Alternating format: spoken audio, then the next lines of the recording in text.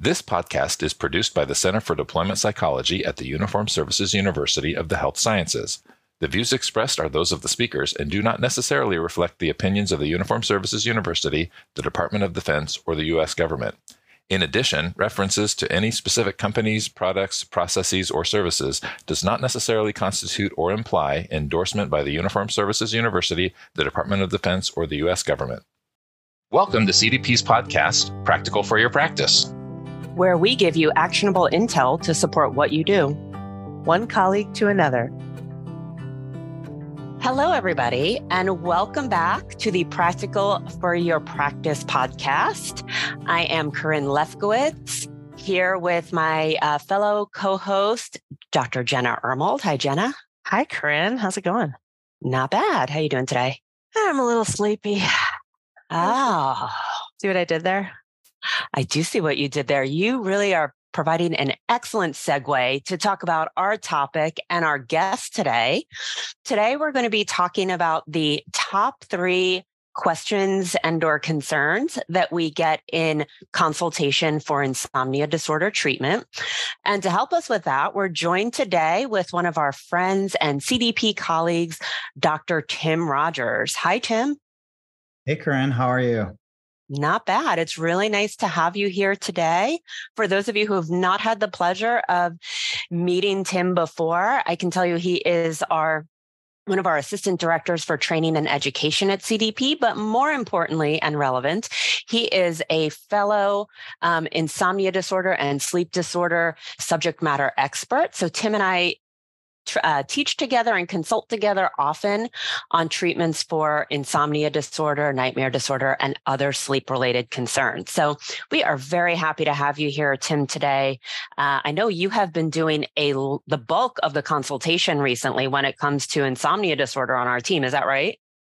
Yeah, no, that's absolutely right. Yep. Been doing a lot of consultation with folks who have been primarily working in the primary care sector.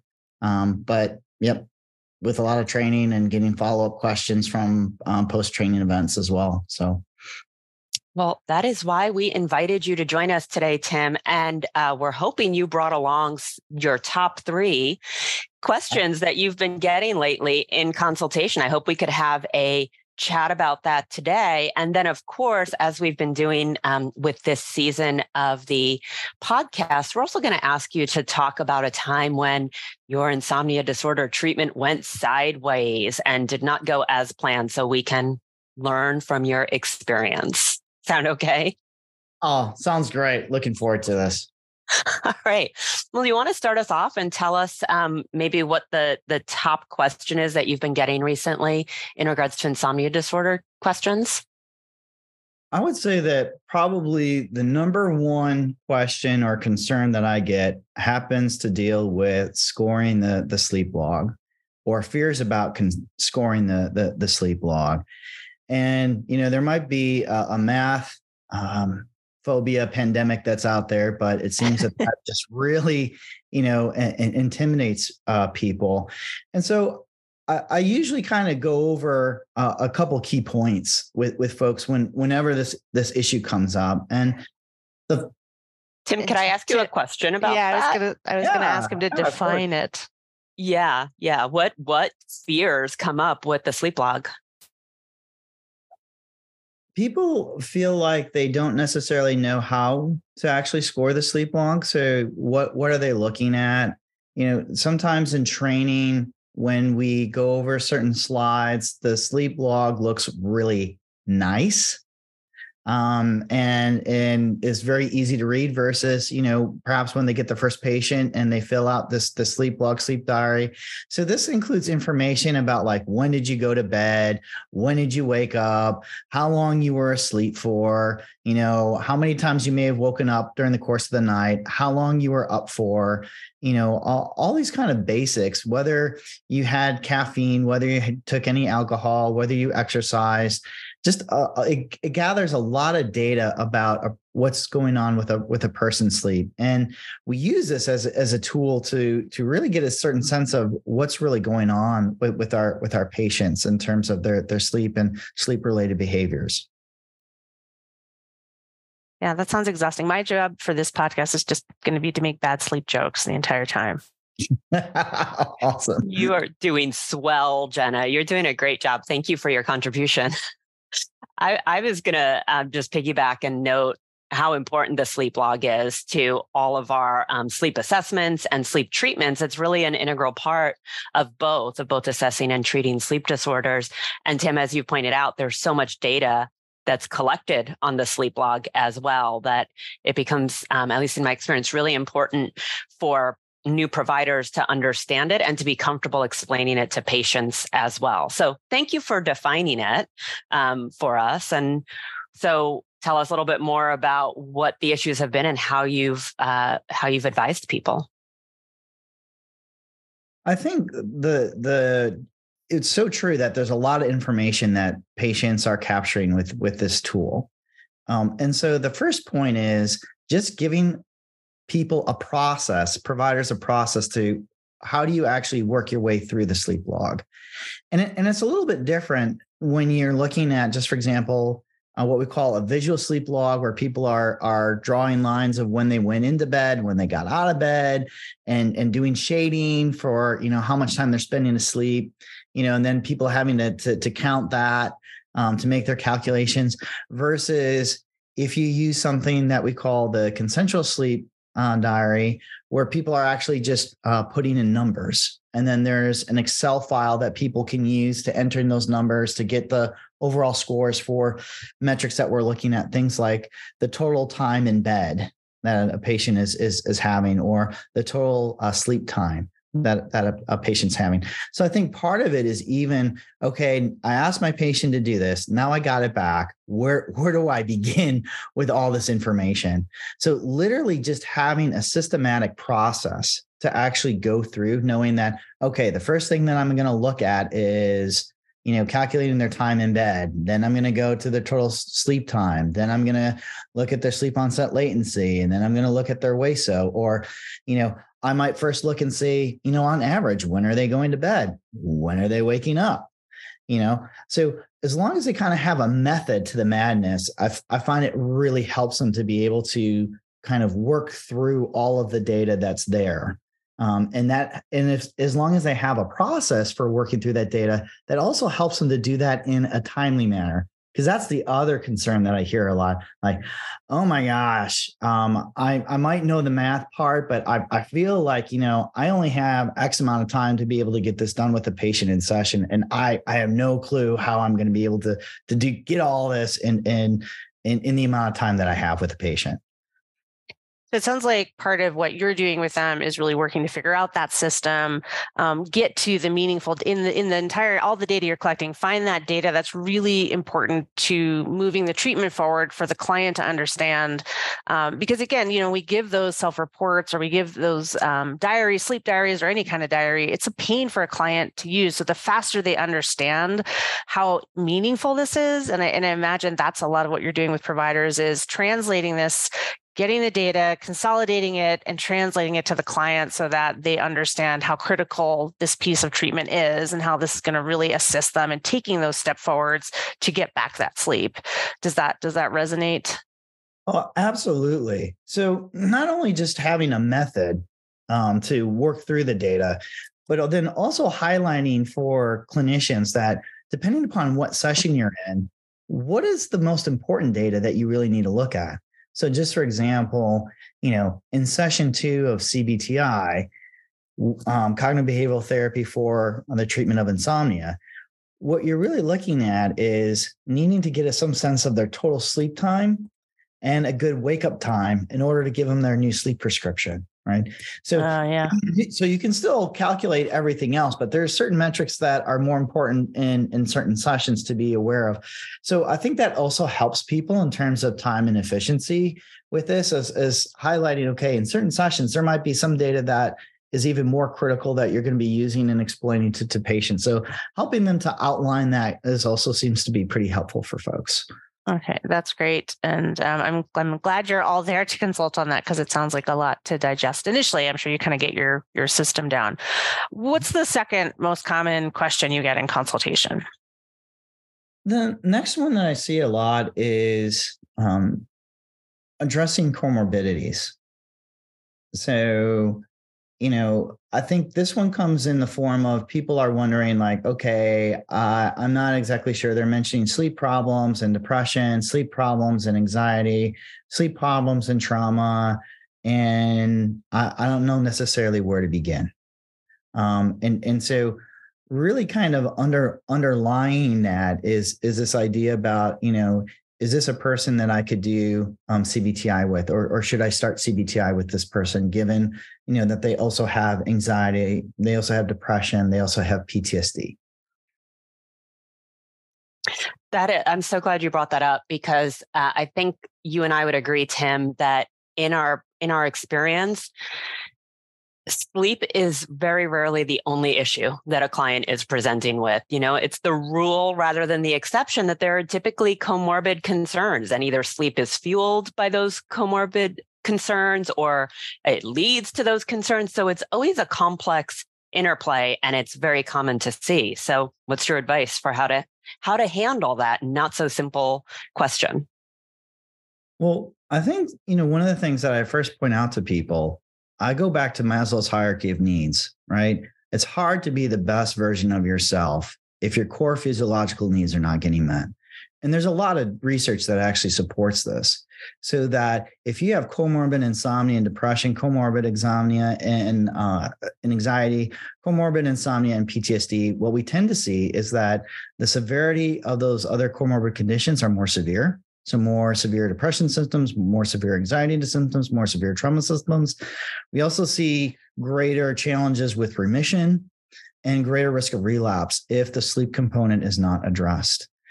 One area that we're still trying to figure out is the best sequencing of treatment. And there's been more research that's been done in this area with PTSD and comorbid insomnia. In fact, there's a recent study that just came out, published in 2023 by Taylor et al. And they actually found that whether you did CPT and CBTI treatment or CBTI prior to doing PTSD treatment or after doing PTSD treatment, it showed a significant improvement in insomnia symptoms than, if you just did trauma treatment alone. And that actually they found some evidence that actually if you did insomnia treatment after PTSD treatment, that they saw even greater reductions in both the PTSD symptoms and insomnia symptoms compared to if you did it before. So I think this is a really interesting area of research that we'll probably need to get some more data on. But the bottom line is that sleep significantly has a huge effect on our physical health and on our mental health. So that it's important to say that I haven't seen any evidence that says that you can't start CBTI treatment, even if our patients have, anxiety, depression, or PTSD. Right. I actually was even going to say, I was going to take it a step further, not to put words in your mouth, Tim, but I was thinking it sounded like you were saying, and I absolutely agree with the notion that if insomnia is present, it's worth treating. Even if there are comorbid conditions, there's very rarely a reason not to treat it if you have the opportunity to do so. Yeah. And the other thing that I would also mention is that the treatment for insomnia is a relatively brief treatment. We see that most people, especially if they're following through with the treatment recommendations, need only between four to 6 sessions.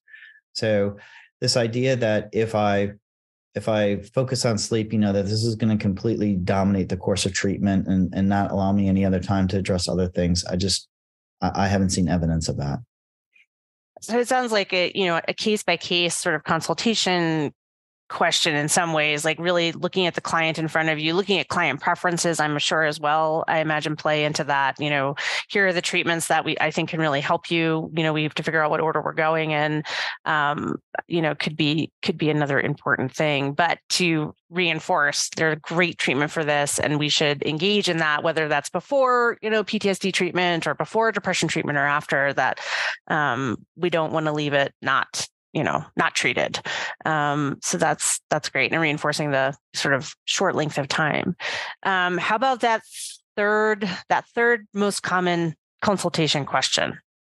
Well, this third consultation question, in a lot of ways, almost kind of ties back into the one that we just went over, but I see this a lot in terms of, when to start CBTI treatment or BBTI treatment? Like what is quote unquote a good case?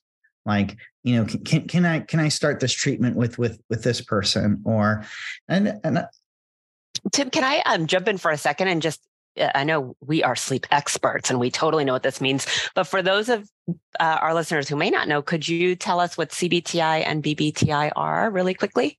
Yeah, so that's referring to the cognitive behavioral treatment for insomnia and the brief behavioral treatment for insomnia.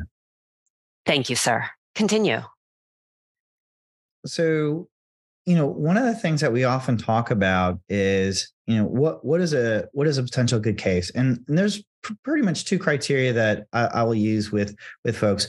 One is that in most clinics and the people who I'm working with, they tend to be using the Insomnia Severity Index as a screening measure. So we'll talk about the cutoff scores. And research would say for those who are presenting in a clinical setting, a score of 11 is a pretty good cutoff score. Even though if you read the measure, a score of 8 could still be considered subthreshold. And scores of 15 or higher are in at least the moderate severity level for clinical insomnia. So if they're popping positive on those screens, then it's definitely worth asking them whether or not they meet the diagnostic criteria for insomnia.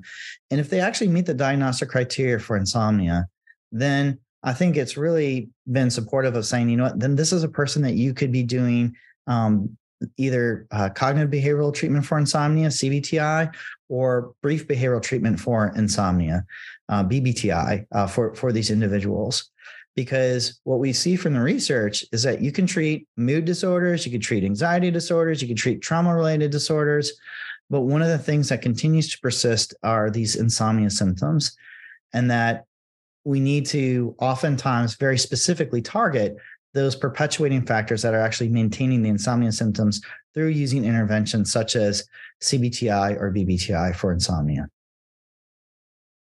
Awesome. So really being a little bit more flexible in terms of thinking about who might be an appropriate candidate. Again, like you said, that really ties in or follows from the second point that you made, but they're very much interrelated. Yeah. And I really think this just ties back to that. The way most behavioral health providers are trained is often thinking about sleep as a symptom versus a separate psychological disorder. Sure. So I think, we often just think like, well, if I just treat the depression, anxiety, then or the trauma, that these sleep issues will just resolve. And we have some actually good data to show that that's not the case. So if they're screening positive for insomnia and they actually meet the diagnostic criteria for insomnia, we're seeing that the best course of treatment is actually to specifically address that using evidence-based treatments such as cognitive behavioral treatment for insomnia or brief behavioral treatment for insomnia. So those are really great specific. Thank you for bringing us those top three questions and how you usually respond. And we're gonna summarize all the actionable intel. But before we do that, Tim, this is the exciting season where we are getting real. We're opening ourselves up. We're being vulnerable, and you are clearly very masterful in the treatment of insomnia. But I'm guessing in your history of treatment, things always haven't gone perfectly well. So we're wondering if you will enter the EBP confessional and give us a quick story of a time when things maybe went sideways with BBTI or CBTI, and maybe just a snapshot and what happened and how things kind of maybe righted themselves if they did. Yeah, no, thank you. I had a case, an individual male patient, mid-30s, and he had multiple conditions. So he had bipolar personality disorder, a substance use disorder, and all of those were pretty well stabilized prior to this person coming to me for treatment. And my portion of care for this individual was focusing on trauma treatment and the treatment of this person's insomnia. And so I did CPT first, and that went pretty well. No longer met the diagnostic criteria. And then we did CBTI. And this is where I encountered something that I hadn't encountered before. And so this person, typical to like other patients, sleep was all over the place. And so this person was an active duty officer, and we were working on, establishing a good wake up time. And so, the wake up time was, let's say, like 5:30, and he was only getting about 5 hours of sleep. So we set his bedtime, right? And so he was still struggling he would go to bed earlier and saying like, I can't make my bedtime. And he would have early morning awakening around kind of like 2:30ish. And despite what we were doing, he was doing pretty good stimulus control, but for some reason, he still wasn't able to hit his targets. So I had a couple of sessions where I was just trying to figure out like, what's going on? How come we can't, get his sleep consolidated? And he went on leave and he actually continued to fill out his sleep logs. And when he came back, what I really noticed is that it seemed like he had more of an advanced sleep phase, meaning that on this person's natural tendency, he would go to bed very early in the evening and he would wake up really early in the morning. So when you ask somebody the question about early morning awakening, right? Here was a person that, yes, he wakes up early in the morning, but that was almost more of a natural circadian rhythm issue versus it really being a problematic issue. And the problem I was running into is I was trying to fit him into a schedule that I thought was going to really work for him. Right. But then it didn't. And so what was interesting for me is, ultimately his sleep schedule was from 8:30 at night to 2:30 a.m. in the morning. Now he was able to go to sleep at 8:30 without any problems. He stayed asleep, didn't wake up. But I was concerned. I was like, you realize if you go to bed at 8:30, you know when you're going to wake up, right? It's going to be really early in the morning, but that didn't bother him. He liked getting up. He liked getting up early in the morning. And it was absolutely fine. And since in the military, there was no problem with him going to bed early and waking up early, right? It wasn't anything, to diagnose. But the case always has stuck out to me because when we think about the problem of early morning awakening, we tend to think of that, that's a problem. That's a problem. I need to fix that. Why is this going on? But here, this was part of this person's natural tendency. And I just didn't recognize it until I had some additional data. So I spent 2 or 3 sessions trying to cram them into something that really wasn't working for them. And I just completely thought it was something else that was going on. So that's such a great example. I love that. I love that example because that sounds personal, like my personal hell to get up that early. And I would be in the same boat, right? That I would be thinking, this is terrible. We need to fix this for you. But it's not about me as the therapist. It's about the client, right? So true. Yeah, that sounds awful. But,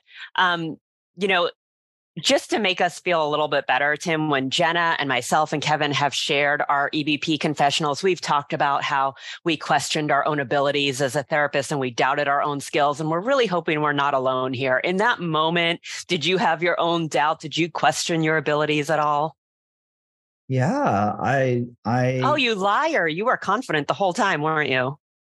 No, I had no idea what was going on with this person because again, we had keep in mind that I already had gone through 12 sessions of CPT with this person. So I had really good rapport. The person had did really good homework. So when I was seeing that this person was doing really good stimulus control and following all of the other sleep recommendations that I was having, I was just kind of like, okay, why?